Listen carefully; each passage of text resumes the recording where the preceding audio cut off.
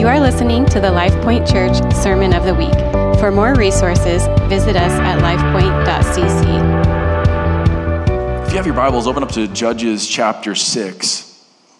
Judges chapter 6. I believe the Lord wants to burn up discouragement this morning. Discouragement and fear. I just feel like the Lord wants to deal with this morning in His presence. He is the answer. You won't find answers that really deal with the issues of discouragement and fear on your Twitter account or on the Google machine. You'll find the answers in the person of Jesus. And we see that here in Judges 6. As Jesus himself appears, the Son of God appears to Gideon in Judges chapter 6. Let's just pray before we receive God's word. If you have your Bible, you can hold it in your hand. Place your hand on your heart. Lord, we want to receive from you. We want to receive fresh revelation of what you are like. Not new revelation, fresh, that it would be made fresh to our hearts. Open the eyes of our hearts. Open our spiritual ears to hear from you, Spirit of God. I pray that upon every one of us. In your mighty name, amen. Yeah, this is a word that's been on my heart for a little while, and I feel like just the release to share this with you this morning. Judges chapter 6, we're going to start reading in verse 7. This is a kind of a time in Israel's history where they're beginning to descend into a time of a lot of evil, a lot of chaos, a lot of confusion, and therefore a lot of discouragement and a lot of fear. They're being oppressed by a neighboring nation, the Midianites. And so they're living under that for 7 or so years, and then we are plopped into the story of Gideon. Here, verse 7, we'll start. When the people of Israel cried out to the Lord on account of the Midianites, the Lord sent a prophet to the people of Israel. Here they are discouraged, they're in fear, and they begin to cry out to the Lord. And the Lord meets them. What is the Lord's answer? Is it immediate deliverance? No, the Lord's answer is revelation of himself. What does he bring? He brings a prophet. A nameless prophet. We don't even get the name of this prophet, but the Lord answers the cry of his people. This is a very similar description of the situation for the Israelites when they were in captivity in Egypt. They cried out to the Lord heard their cry. Did he immediately deliver them? No, he did not. He sent a prophet by the name of Moses. And so here we see it repeated again. They cry out in their oppression. They cry out in their discouragement and their fear. Like they're sick of being oppressed heavily by the Midianites. I mean, the Midianites were merciless. They would take their crops and leave the Israelites to starve. They would force them to do things for them in terms of slave labor and then leave them nothing to even sustain themselves in terms of food and sustenance. So the Midianites were merciless oppressors. And they cried out to the Lord, and the Lord heard their cry. And the Lord's answer, though, was to reveal himself to their hearts, because that's the Lord's biggest aim in this life, in all of eternity, is for him to have our hearts, for him to reveal himself to our hearts, what he is like. It's not just immediate deliverance. It is about the breakthrough, but it's about leading us to a breakthrough with our hearts in a place where our hearts are affectionate for him. We'll keep reading there in verse 8. And he said to them, this prophet, thus says the Lord, the God of Israel, I led you up from Egypt and brought you out of the house of slavery. And I delivered you from the hand of the Egyptians and from the hand of all who oppressed you, and drove them out before you and gave you their land. We fall prey to fear and to discouragement when we give our attention to other things. The first words out of this prophet's mouth were reminding of Israel of who they were in the Lord, of the testimony that they carry as the house of Israel. This is where you've been. This is who you are as a set-apart people, as God's people. God has set you free from Egyptian slavery and set you in a promised land. But over time, As is the case for us many times in our lives, their eyes turned away from the Lord towards other things. And we fall prey to fear, we fall prey to discouragement because we give our attention to things other than Jesus. I want to just tenderly, like a father, remind us that we're responsible for the testimony of Jesus that's been given to us. We have all been given a story in the Lord, some sort of inheritance or heritage in the Lord, and we're responsible to steward that. And here Israel was being held accountable for that as well. To whom much is given, much is required. They had been called to steward a story in the Lord, of the Lord mightily, miraculously, wondrously rescuing them from slavery in Egypt. But slowly over time, this testimony grew old. This testimony kind of got set aside into the category of lore, of just stories that are told by the gray-haired people in our community or something. And those testimonies were not afresh in their hearts, inspiring them to turn their eyes to the Lord with full faith and full love. So may his story never get old to us. May the story of his nail-pierced hands, of his back that was beaten on our behalf, of his resurrection power that was made on display for all of humanity, may that never get old. May we never be overly familiar with the powerful story that we've been grafted into. That's my prayer for us, is that it would never get old. It's much of why we spend so much time worshiping is because our hearts need to be tenderized in his presence. They need to be softened again with the fact that God has wooed our hearts. He's won our hearts. He's miraculously saved us. He's rescued us from the kingdom of darkness and transferred us into the kingdom of light. He's rescued me from slavery. He's rescued me from the ash heap, and he's placed me with princes. May that story never get old. Amen? May it never get old. But that's what happened here to Israel. And Gideon is getting this revelation from this prophet. The story had gotten old. Verse 10, and I said to you, I am the Lord your God. You shall not fear the gods of the Amorites in whose land you dwell because of the heritage that they have. They were meant to be a powerful, favored people, not ones cowering in fear, oppressed by a foreign oppressor. They don't need to fear the gods of these foreign lands. They should know this. They should know better. They've conquered those lands already. They've been there. But at the end of verse 10, but you have not obeyed my voice. The prophet cuts to the heart, like children disobeying the voice of their father. They are being held responsible right now. This prophet is God's mercy on Israel. They're being held responsible for what God has spoken to them. They find themselves right now bound by fear, oppressed by an enemy that God is greater than. And God, in his mercy, is opening their eyes to the fact that they have not obeyed the voice of the Lord.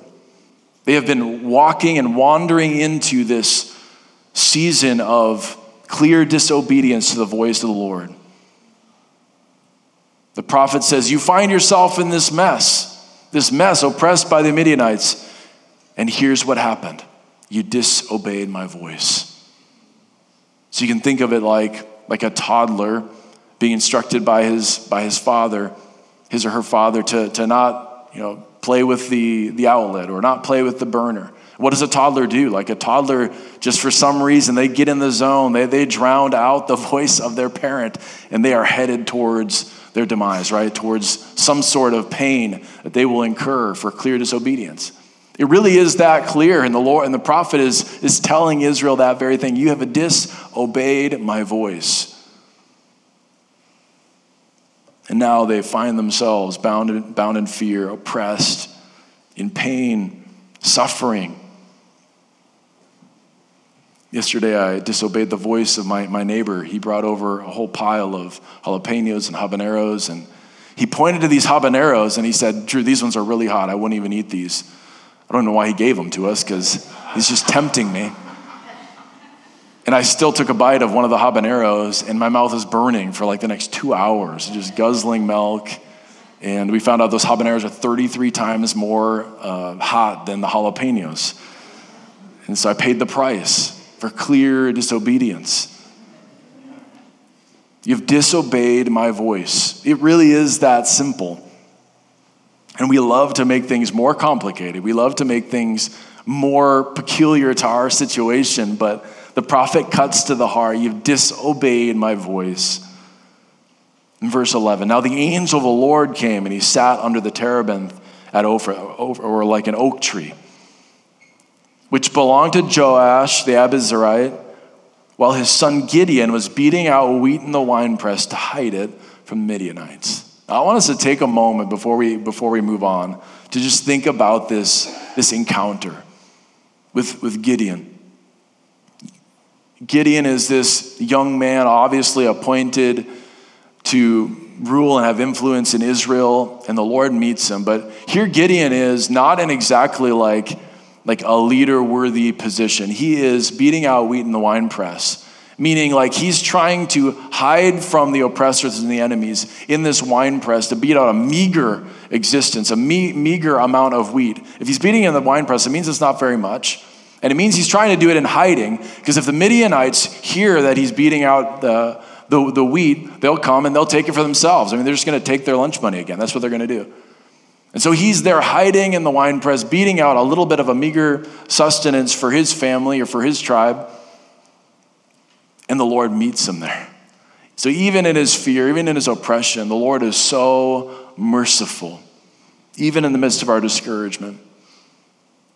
But here's the picture of what we know as right now as the angel of the Lord. Just spoiler alert, it's Jesus, it's the Son of God himself. But here, the angel of the Lord appears relaxing under a tree. So the contrast is, I think, beautiful. It's like God is not stressed out. He's relaxing under an oak tree, like chilling. Just relaxing, ready to meet Gideon, who's living minute by minute, day by day, trying to survive, far from any sort of revelation of the favor that's on his life. So the Son of God is relaxing under a tree. Gideon is fearfully treading out an existence. It reminds me of like Jesus sleeping through the storm with his disciples. There is this alternate perspective, alternate reality, a heavenly reality, the places that we're seated with Christ in.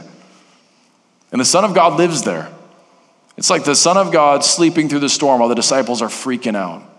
Even though they'd seen God do amazing things, they'd seen Jesus save them time and time again and provide for them, but they're freaking out. What's Jesus' response? Jesus is sleeping through the storm.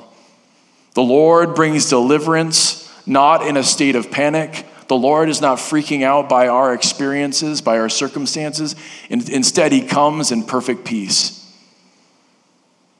He knows how to pay that bill. He knows how to right that child that's maybe wandered away. He knows how to deliver us from the mental anguish that we face on a daily basis. The Lord is delivering. He brings the message of deliverance in perfect peace. Here the Son of God appears sitting under a tree in perfect peace to bring the message of deliverance to Israel. And this is going to be a turning point for Israel for a period of years at least.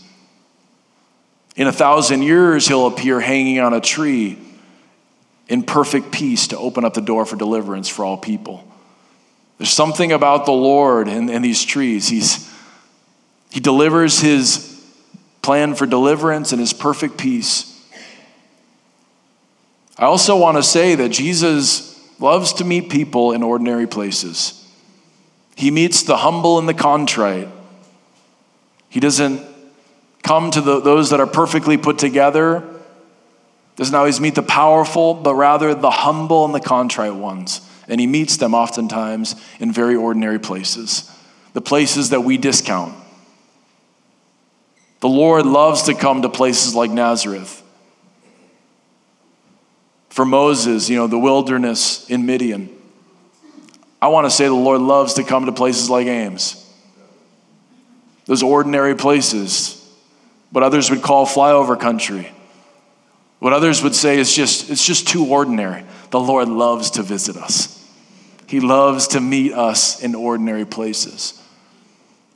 So, that our attention would be such that even in our ordinariness, we would see and recognize what the Lord is doing.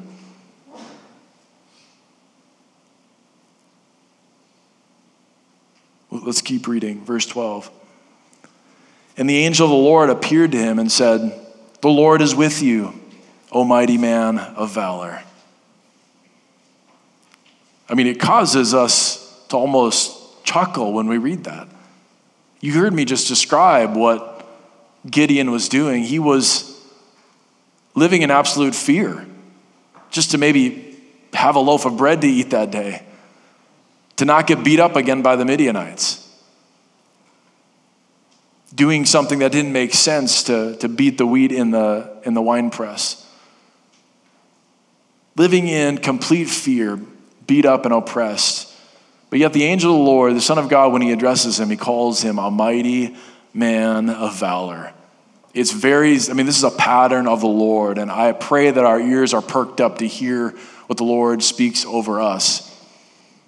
But this is a pattern that the Lord carries out in his interactions with humanity, with humble people. He speaks over impetuous Simon. He calls him Peter the Rock.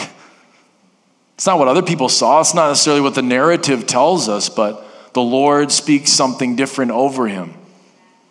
Over Jacob, the deceiver, the Lord says, "No, you are Israel. You are going to be my namesake of my people." The Lord sees what you don't, and he sees what your story doesn't tell. He has a different story, a different identity over your life than what you have known so far. So I don't care where you've been, where you've come from, who you think you are, who people say that you are. The Lord has a different word. What does God say about you? What does he say you are? Who does he say you are? And please hear me, I'm not saying, who do you want him to say that you are? No, this is not something that you'll hear in the world. I'm saying, what does the Lord say about who you are? The world, our experiences, they speak something over our life. And most likely, those things are not what God says about us.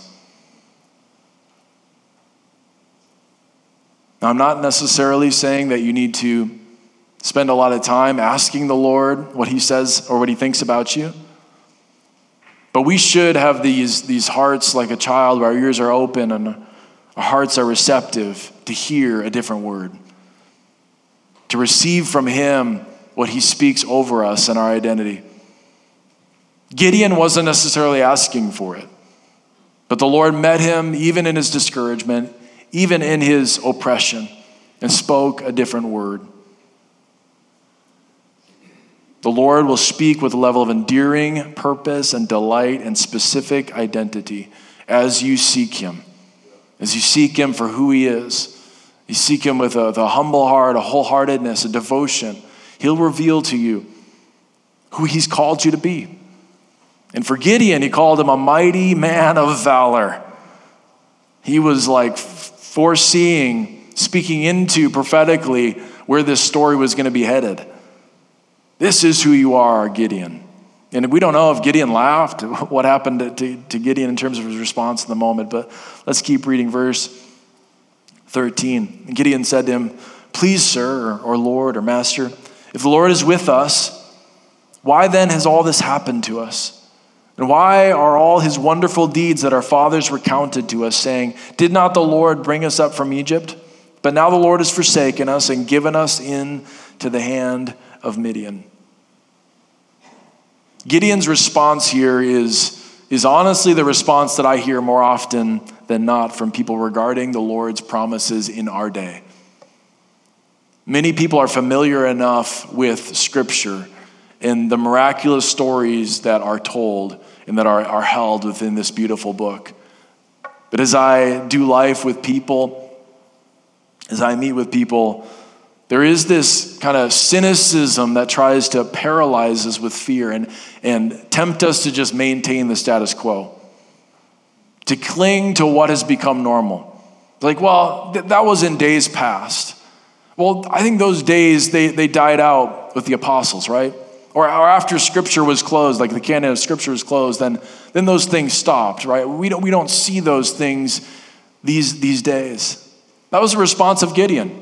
Oh yeah, that's what happened. Those the stories our fathers recounted, but those things don't happen anymore. Oh, kind man.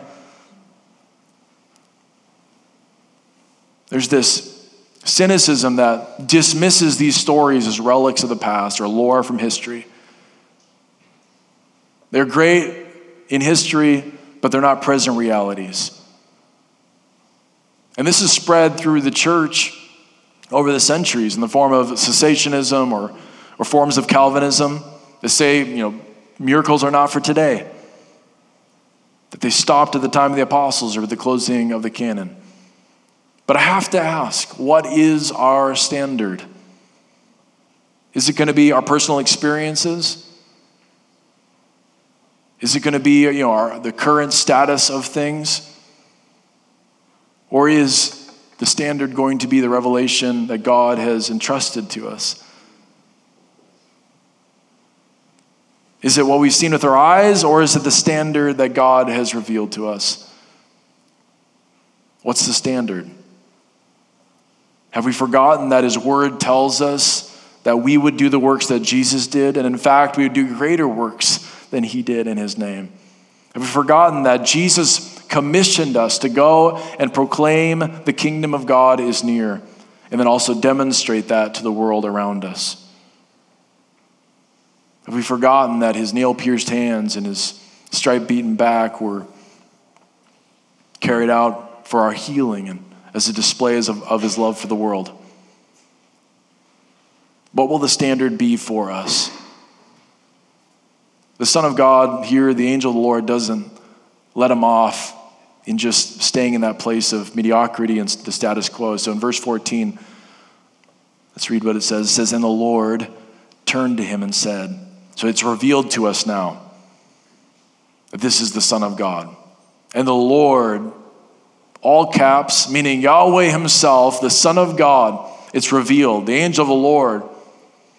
It's not just some heavenly being. It's actually the heavenly being himself, the Son of God, appearing to Gideon. The Lord turned to him